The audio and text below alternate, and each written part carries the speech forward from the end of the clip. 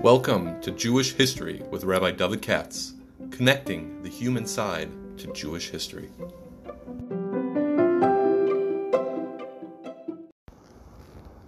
For sponsorship opportunities or to support this podcast, please visit our donate page at www.support.rabbidavidkatz.com. Hi. Today's a long day. I'm gonna try to take advantage of this and maybe share a little bit about the tefillah, even though it's a little bit out of the order, but doesn't really matter because I had an idea or two, and I'm trying to front load everything, get as many of these done on the first half of the week as I can, because later in the week I have to go to Lakewood, hopefully for Shabbos, and be in Lakewood of Friday, Saturday, Sunday, at least Monday, for a number of reasons. I have to do a wedding in Lakewood on Monday. And anyway, like I said before, let me see if I can do two in one day. Again, I'm talking about doing a talk about tefillah, an idea or two I have. So this is always a Mishpachas Savansky. And I hope they'll forgive me for being a little bit homiletical today, because it's Rosh Chodesh Elul, and I'm actually moved to do this because I spoke a little while ago about the Trumas edition, and I thought it was really kind of cute, or cool rather. The Trumas edition back in the 15th century used to concentrate on certain parts of davening, especially according to what it said in Leket Yosher. He spent an hour on Baruch Shamar, like goodness. And I'll tell you where I'm going with this. Whenever it comes to Rosh Chodesh Elul, So, it's a very famous introduction that I'm sure everybody's familiar with. The Kitzur Shulchan Aruch brings it out. He's not the one who invented it, where he talks about the four acrostics of Elul. One is Ani L'Dodi V'Dodi Li. You know this. One is Ish L'Reu Matanos Avyonim, the importance of giving tzedakah. One is Mol Hashem Z'Lavav Z'Lavav Zarecha, which is an interesting one. And the other one is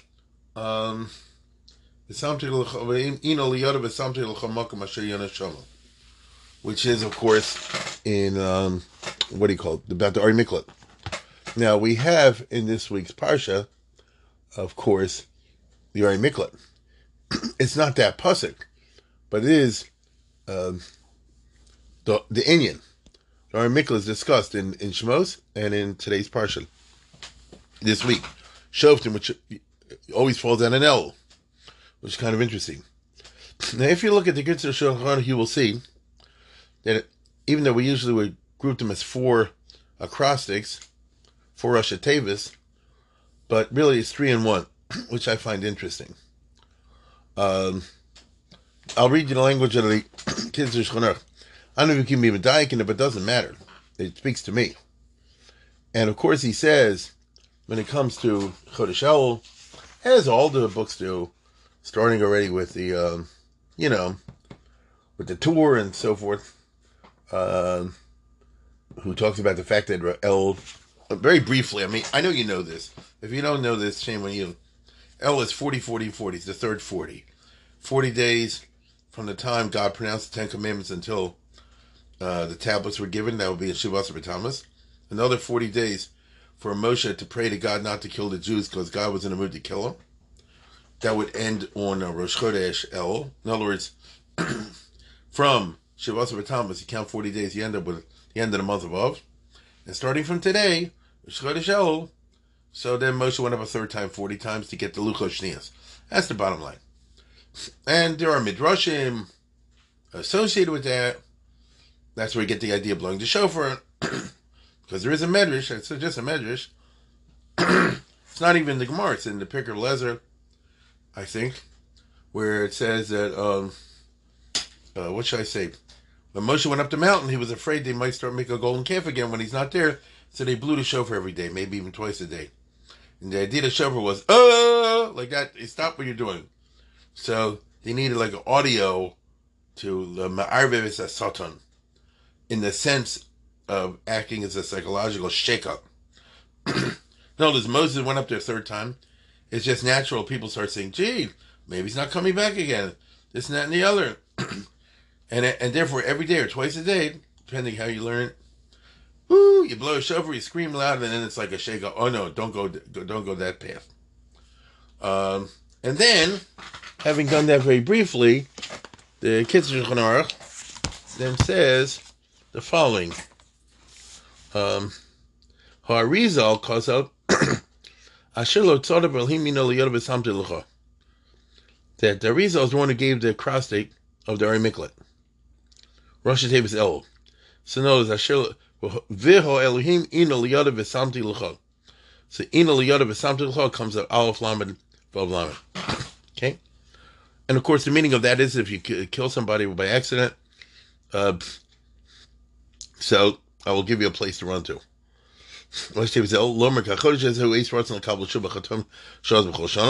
That El is a kind of Ari Miklat, run away from your Averis, from the punishment of those Averis.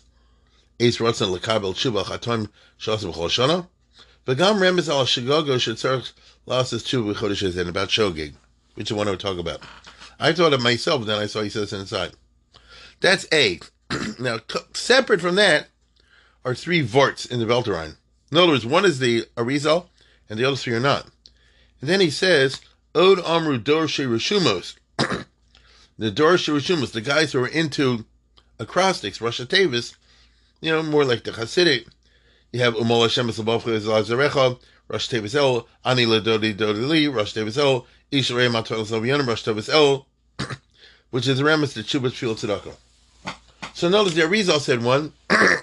Excuse me. The Arizal said one, and others said the others. The Arizal no small business. I ain't no big bucky in the Kisser Arizal. Whenever I have a question, I ask Noah Shavrik. He's the expert around here with the Kisser Arizal. But a lot of people claim to be, but he's the actual thing. Anyhow, so the Arizal, just interesting, he would come up with that. I'll tell you where I'm going. I'm a cough today, excuse me.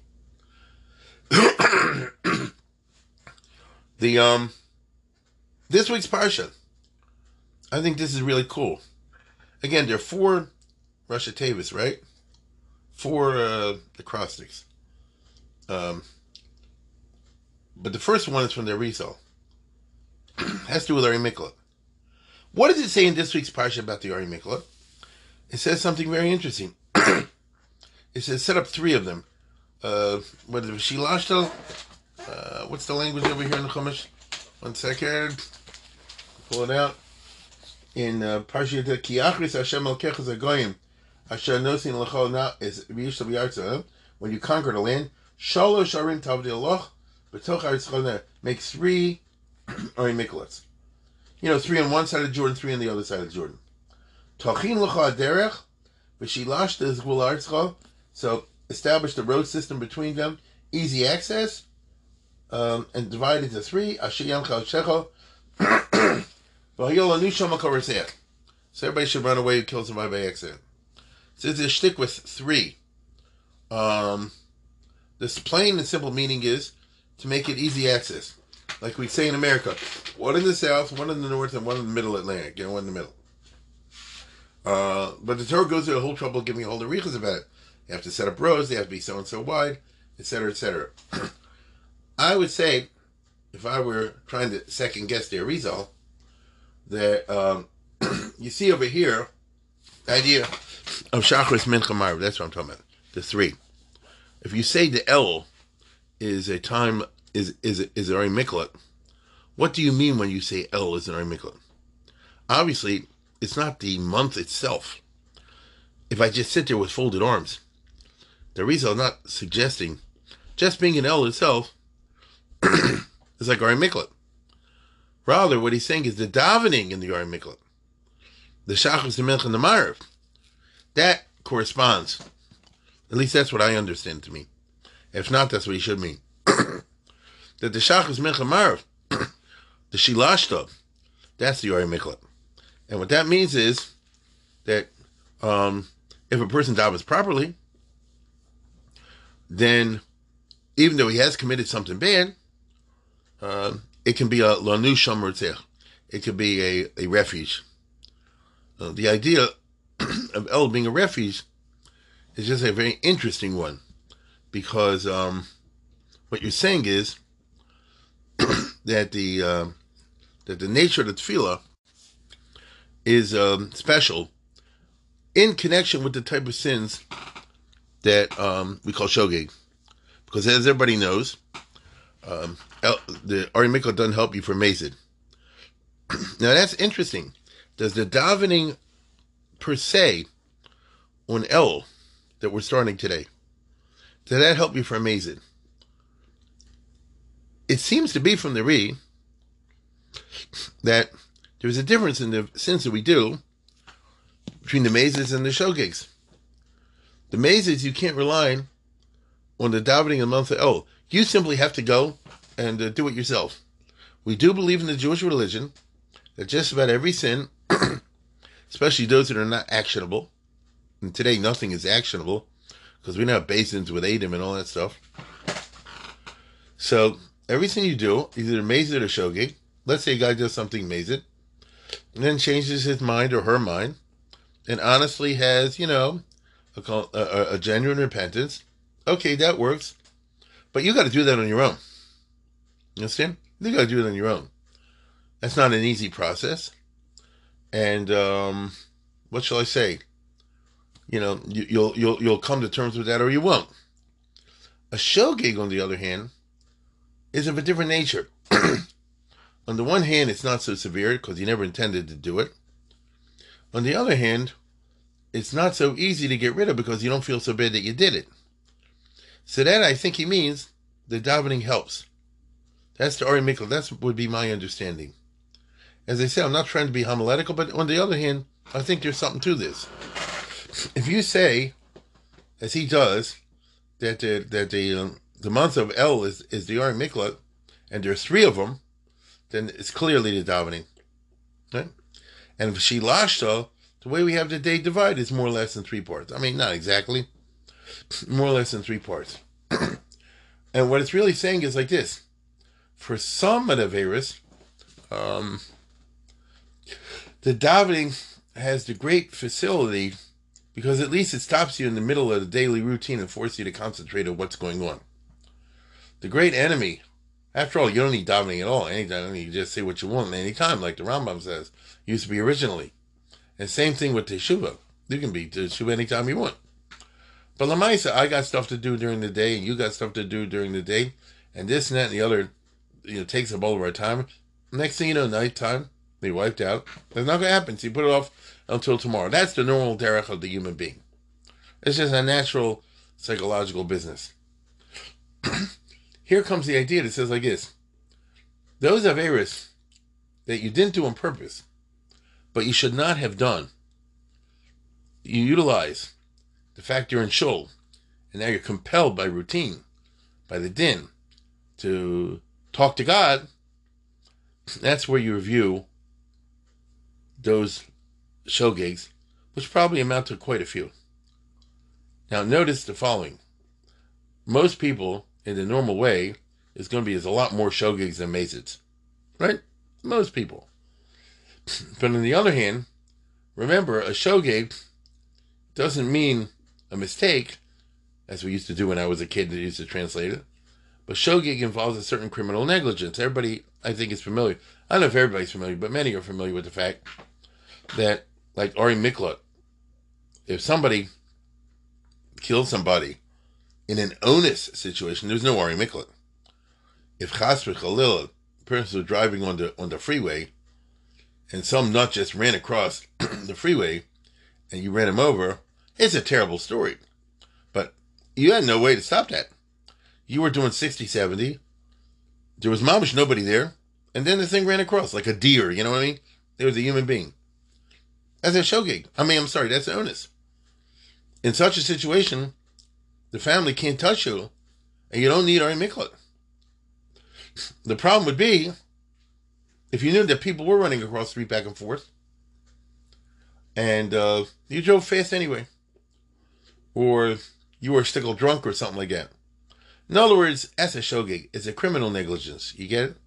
I mean, there's degrees. Somebody gets in a car, mom is bombed, and drives. I mean, that's almost like amazing. So there's what's the right word? A spectrum, a continuum. I'm talking about somebody who shouldn't have been driving, but was driving, but could have held himself, and then something happened. Or it was a rainy weather, and he knew the car could skid, and somebody was running, and he wasn't driving fast, he was trying to do fast, and he hit the brakes, and he hit the guy. I mean, I know cases like this. You may also. It's very sad. I'm not making light of this. It's mamash a tragedy. No question about this. But examining it from the perspective of the Avera, so that's what you call Ari Miklat. He shouldn't have done it. He should have known better. They say that if you eat something eat something that's treif with a good hesher, I've heard that that's a shogeg. It's not an onus, because that all the heshers aren't perfect, and you should have gone Viker. In which case, we're all screwed. It's no joke. You understand? But how many people go and examine the hechsher of the hechsher? Rather, we have the attitude, it's the problem of the, whoever it is, the OU, the Starcade, this one, that one, Chicago, is their problem. That's not actually true. It's not actually true. It's your sin. I don't say it's not amazing, that's for sure, but it's not an onus either. Now, I guess if I was sitting next to a Shlomo Zalman Auerbach and he ate something and I ate after him, all right. If I was sitting next to the Lubavitcher Rebbe and he ate something and I ate after him, all right. But that's not the same thing as eating something with OU or this or that or this hesher or that hesher. Is what it is. So the bottom line is, these are a lot of shogegs out there. Now, what do you do about that? The emes is, most people, I don't know this, I suspect it. Most people, when it comes to Rosh Hashanah and Kippur, we got so many Averas up to the wazoo that you remember a few, and usually the ones that were of extreme nature. Extreme nature. Let's put it this way. Most of the time you say Lashon Hara, you can't really say it's a shogeg. Let's be honest. A lot of times you hurt people's feelings, things like that. Wasn't really a shogeg. Right? But on the other hand, there are a lot of things out there that are led by way of criminal negligence. I mean, a lot. A person starts to think them through. It's, scary. That's the meaning of the month of El in terms of what the Arizal means, where he says, Shilashta is Gul Artzchal, talking l'chaderech. So that you can treat, ideationally, the davening, the Shachas Mincha Marv, as 3 times a day, in which you can think like this, okay, what are the kind of things that I'm usually a shogeg on? No, that I often slip because of the lack of energy, or whatever is the right word, a kind of negligence. I'm not going to say the word criminal negligence, but negligence. There's a lot of that. In my opinion, I'm in the rabbi business. Besides talking about myself, okay, that's true also. I just see a lot of, I'm not perfect. In fact, quite the opposite. But I'm talking about what I see. There's a lot of shogegs out there. They could know better, should know better. They do it anyway. If you actually confronted the person and you said, you really want to do this? The answer would be no. That's your sign of the shogeg. Like I said before, most of the time, somebody does something, you say, well, you really say, do you really want to do this? Since you put it that way, all right, I won't do it. But usually we don't act that way. Instead, we just let it slip. Then you go into the rote, and the rote takes over. That's your Yitzhar, that's the shogeg. So how does it work out halach l'maisa? If you want to get a just my, obviously anything I just say here is just my opinion, my suggestion. Elul, if you take it seriously, like the Rizal saying, you bring a booklet, you write down a booklet, and let's say you can identify 3. I mean, you want to get real. It's like this: take a booklet, they don't show anybody else, and you do the following: negatives and positives. What are three negatives that I do all the time? And then how can I figure out how to change that? Maybe for some people, one negative. Depends who you are. Right? I'm not being funny, and I'm not trying to be politically correct. Everybody's different. But you figure one thing you're doing wrong. Actually, two. You make a list. Here's something I'm doing wrong, bein aron l'makom. Here's something I typically do wrong, bein aron l'chaver. That's A and B. Now, here's the other half. Then you have another page in which you say this. Aside the fact that I want to get rid of A and B, I want to change what I'm doing in A and change what I'm doing because it's wrong. It's also true that this coming year, I'd like to implement two resolutions. One bein aron l'makom and one bein aron l'chaver. It's not like a minimal program, but it's very good. And I think the Gedolim, a lot of them did that. I've read places, I remember who, maybe it was Rashach or something like that. I'm taking on this year just to the bench from a bencher. I'm sure you've heard those kind of stories. And he picked something little because he could keep it. But the main idea was, you want to move forward. When are these put together? The idea is over here during the Shachris and Mincha and Ma'ariv. During the 3 times of the davening. As the 3 Ari Miklots. Or rather, it's the Ari Miklots as they were divided into 3 parts. And it even says, Tachin l'cha derech. You should try to facilitate the access to it. Which means, in my opinion, don't pick something that's so hard you're not going to be able to do it. Because it's hard to access that Ari Miklat. If you have a show gig, and it's just very hard to get rid of, that has to be treated as a separate parsha. I don't know if that's that's an all-year type thing. But the type of business that typically goes in Elul, you want to pick something that the access to the city of refuge has already been prepared. The road has been widened, as the Gemara says you have to do, and the path has been cleared. It doesn't matter going there. The clearing of the path, the setting everything up, that's the avoda in Elul. That's what I think he means when he says, "V'him in Eliyoda, v'samti l'cha makom asher neshama." Now, in Eliyoda, if I remember correctly, it means that God caused some bad thing to happen. V'samti l'cha makom, but I'll also make a place you can run to. The here in Eliyoda can mean I made the 3 cities, the 3 davenings. Now, once upon a time, there were physical cities. Now, the way Jewish history has evolved, we have 3 types of davenings. From a firm point of view, this is a historical development, but it was meant to be, right? By the time the process is over, the Jewish day is divided into 3 parts.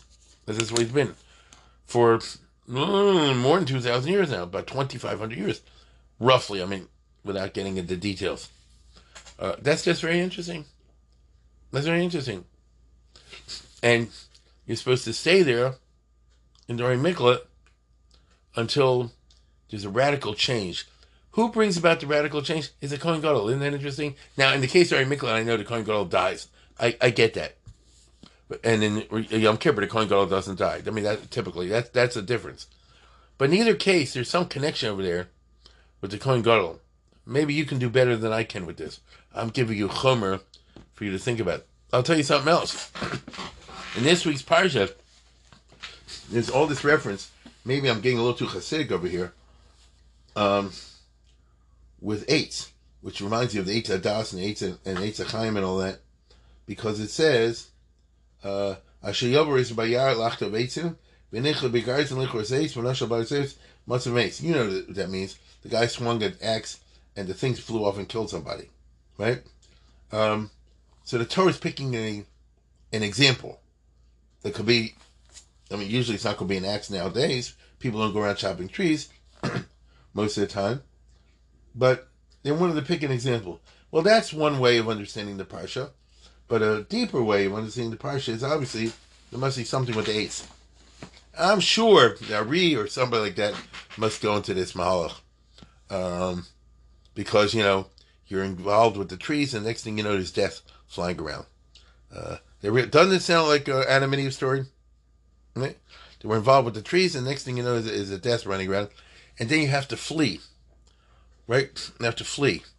And if you follow the story of Adam and Eve, as I think we all know, at least the famous story, this is the base of Rosh Hashanah, the original basis was, Asisi Tshuva V'nis Pasharti. that On Mauritian says, I did this problem with the tree, but then Osisi Tshuva Nisbasharti. I did Tshuva and I made a compromise. Notice I wasn't wiped out. These are just pieces, it seems to me. I'm not speaking this week about a specific paragraph in the prayers, in the liturgy. I'm going to do that this week. But I am speaking about the overarching idea of prayer in the month of El, which we regard in the Jewish tradition as being different than the rest of the year. It doesn't necessarily mean you have to go crazy on each and every word, although you can do that like the like the Trimas Hadeshin. I can't understand how you could be an hour in Baruch Shamar, but I guess I could. I can imagine it. But it's not the spending of the time there. I would argue what's more important is that notebook you bring to the davening.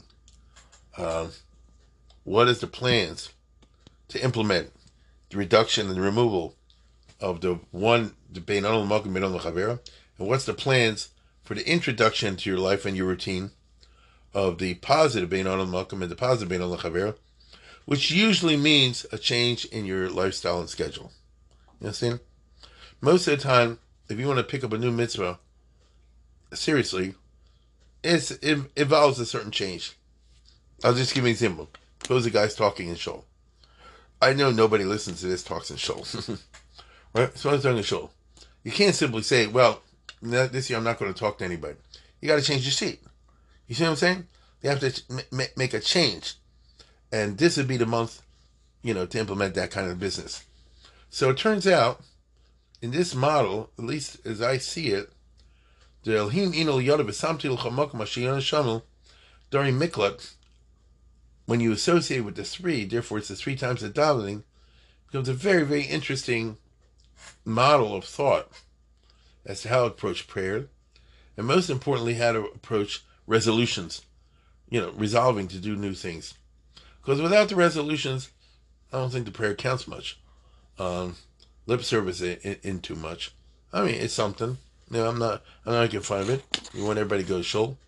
But the kind of transformative business that the kids of Shulchan Aruch is talking about, that the Baal Turim is talking about, that the Chayonim and all these other places are talking about, is not talking about, just davening more or something like that, but rather trying to confront prayer as a transformative experience.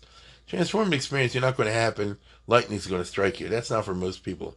It's going to have to bring the little booklet to shul, and during the Shemona Esrei or whatever it is, you say, okay, here's target number 1 to get rid of, and here's target number 2 to implement. I think, in my opinion, that that's the best understanding of what the Arizal means, at least for people like us,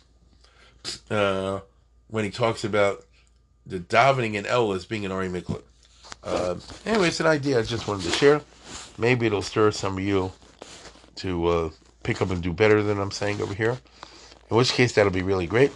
And once again, we thank our sponsor, Stefanski, and wish everybody a good week. I don't know if I should say a good week or a tough week. If you take these ideas into mind, then the next couple of weeks are rather demanding. Anyway, have a good week.